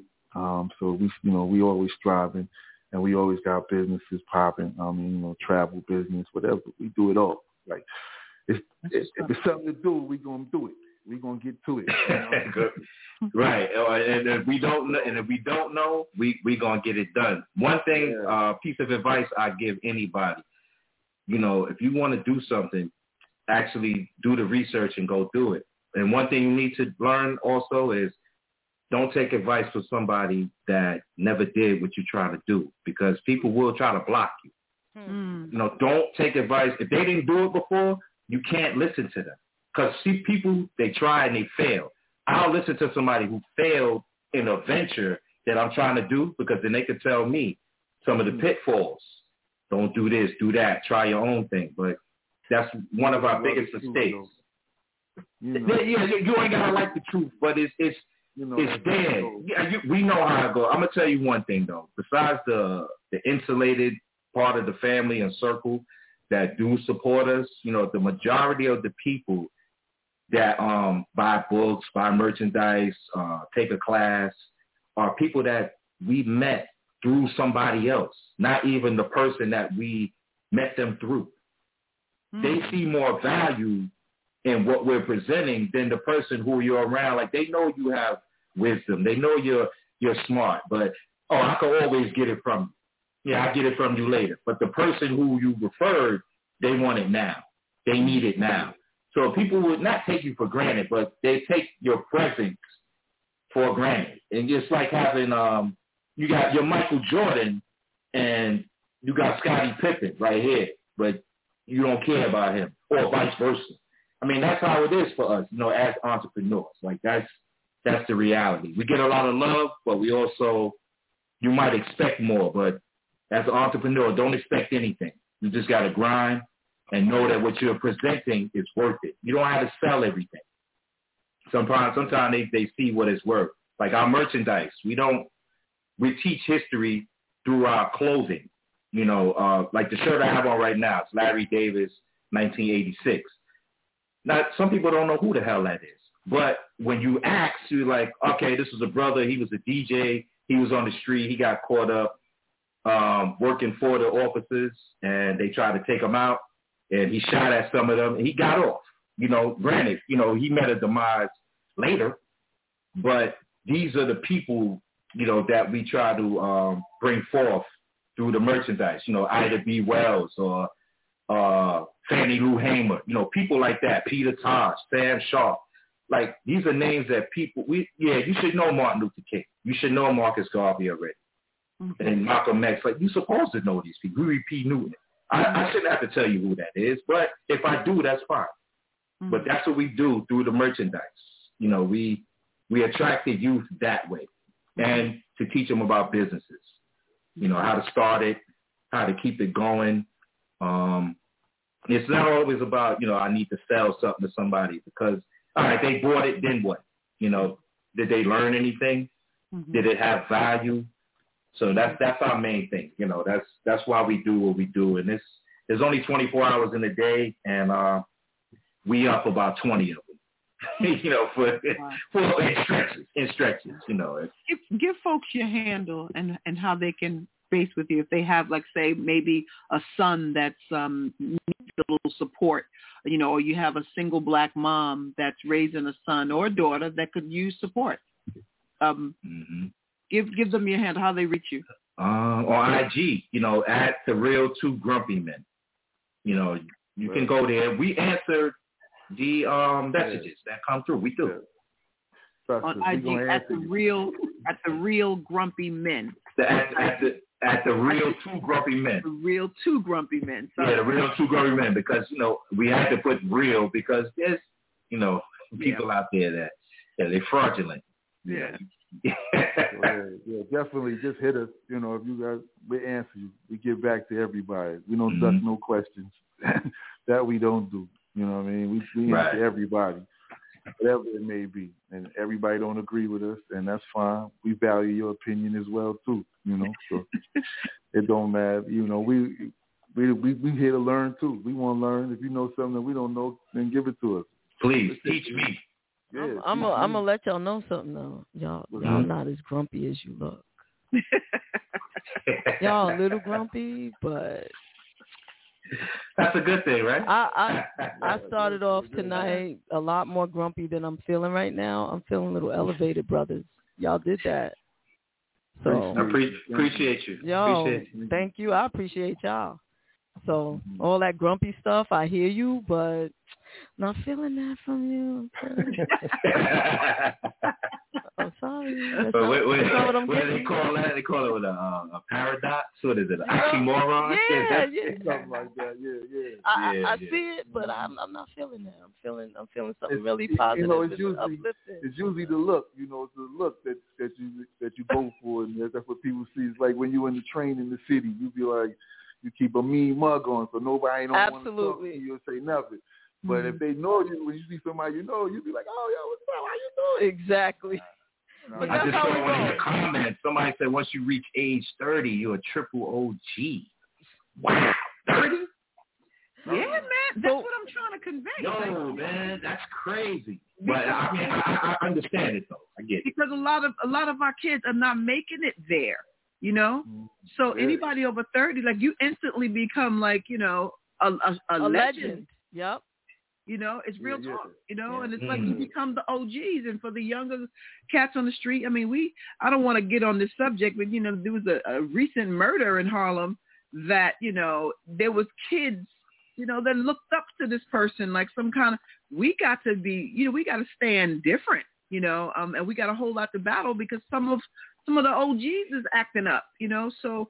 Yeah. I thank you for saying that, Tiffany, because once you make it as a black man age 30, you're a triple OG because they're trying to take you out much sooner than that, Oh, yeah. We know that. Yeah, most definitely.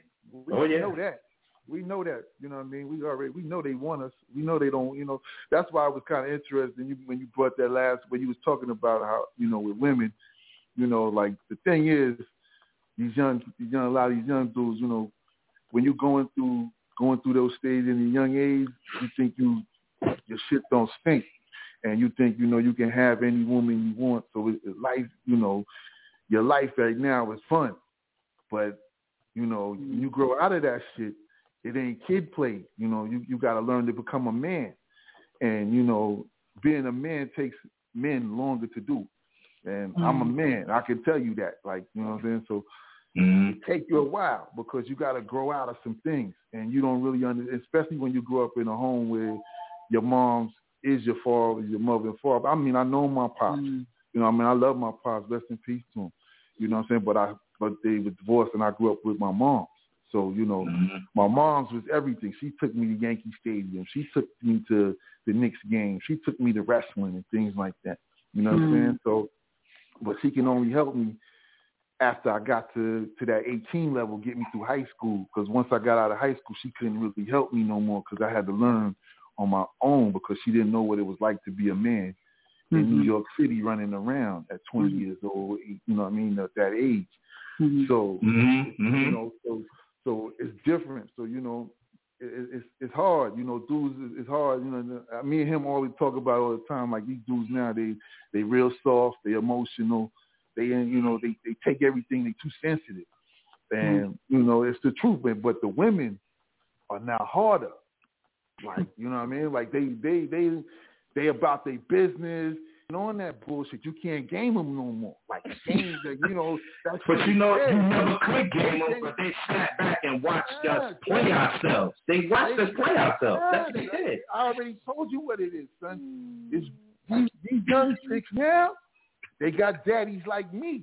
So when they get daddies like me who telling them this is the shit I was doing, and this is what I'm telling you right now. Oh, if that dude if he can't give you money to do that, he ain't even worth it. Da-da-da-da-da. Now they like, oh yeah, okay. So they know the game. They taught very well now.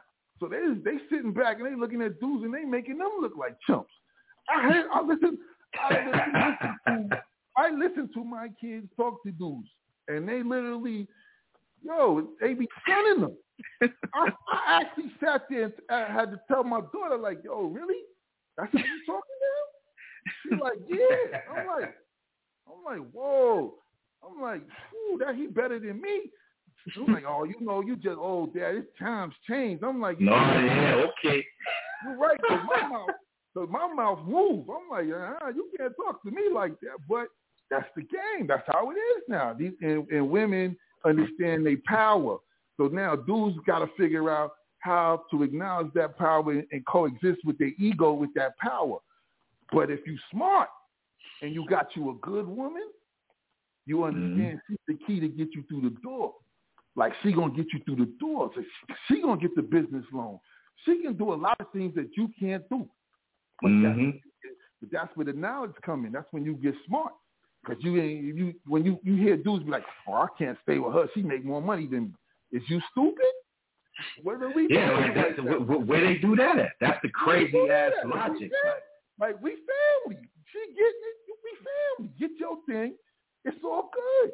Let them rock. They gonna get you through the door because they gonna get the pass, but they gotta know how to use the pass. That's where you come in at the background, and you in the background, and you giving the game. Like, look, you need to move it like this, and and we gonna be right here getting the money. But dudes' egos get involved. You can't let the ego get involved. It's love. This your lady. You gotta look at it as a queen and understand that the queen on the chessboard. She can do any goddamn thing she want to do. You just a king. You just a king, bro. You in the way. You're the queen. You in the way, queen. Like, up the side, up and back, and you got to have some pawns around you so your ass don't get killed. And who going out and doing all the dirty work? Exactly. The queen. She the one making the moves. She can move all over the board. She can put fear into the next person. You ain't gonna kill the king. I'm right here. What's up? Before y'all go, I wanted to throw this out there real quick. JaVonne Terez. I love y'all. Peace.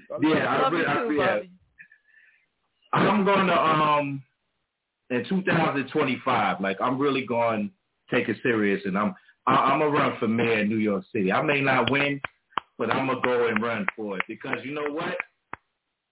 Times is critical right now. It's critical. I got a support team, but we're going to have to really build, If you running for mayor, I'm helping. Let's do it. I know. I'm being serious. Let's do it. I'm definitely running. Yeah. Definitely running. We got you. If That's you're not running even... for mayor, you already know you got no. If you're running for mayor, I'm helping. Yeah. Great. Yeah. All right. You got it. We appreciate y'all. Thank y'all for bringing us on. Absolutely. Appreciate y'all, man. Appreciate the love. You know what I mean? Excellent show. I got an excellent platform. You know what I mean? Let's stay doing it, man. You know what I mean? I wish you all the best of success. Thank you so much, Bobby. I appreciate that. Tiffany, I'm sorry to hear about your brother, Tiffany. And yes, mental health awareness is the key. We're over time, good people. Great conversation. Two Grumpy Men, and on IG at The Real Two Grumpy Men. Everybody have a good night. Enjoy the rest of this hump night, and peace, party people. See you later. Peace.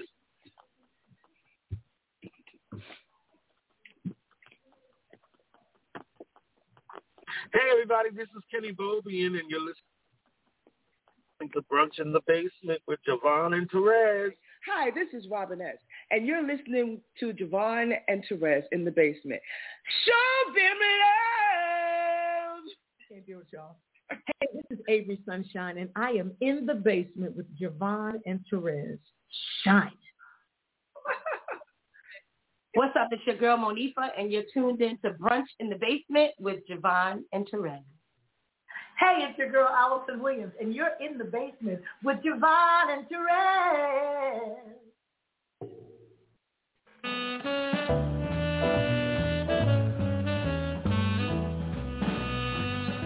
Hey, this is Lenny Williams, and you're listening to Brunch in the Basement with JaVonne and Terez, playing my kind of music.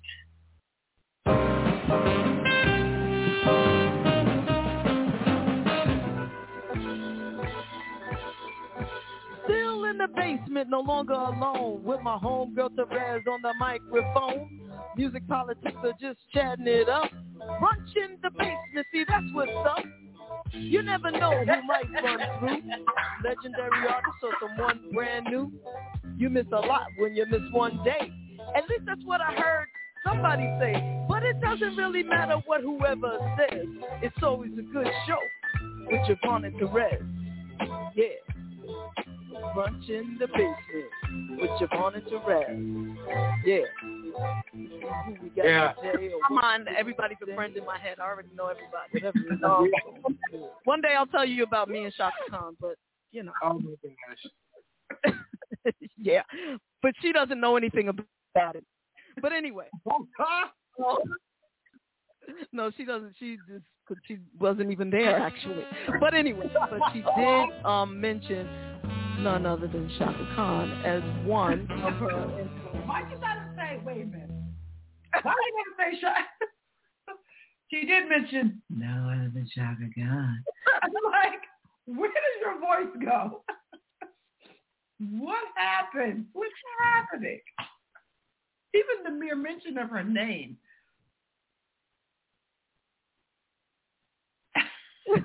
Silence.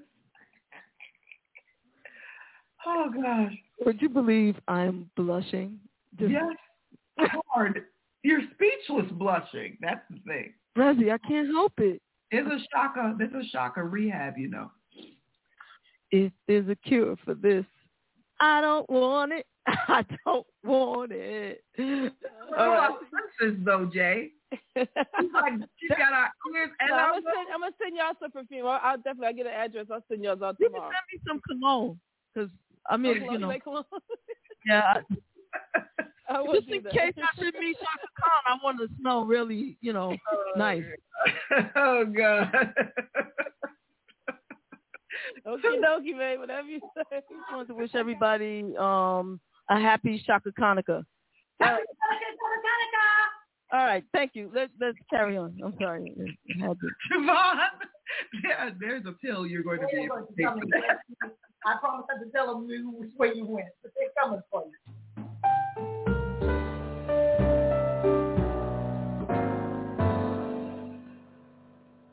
What's on? So, and we thank you for that. Thank you. Well, thank you. This part, that little piece, I'm just going to keep and play it all the time for myself. But no, I'm just teasing.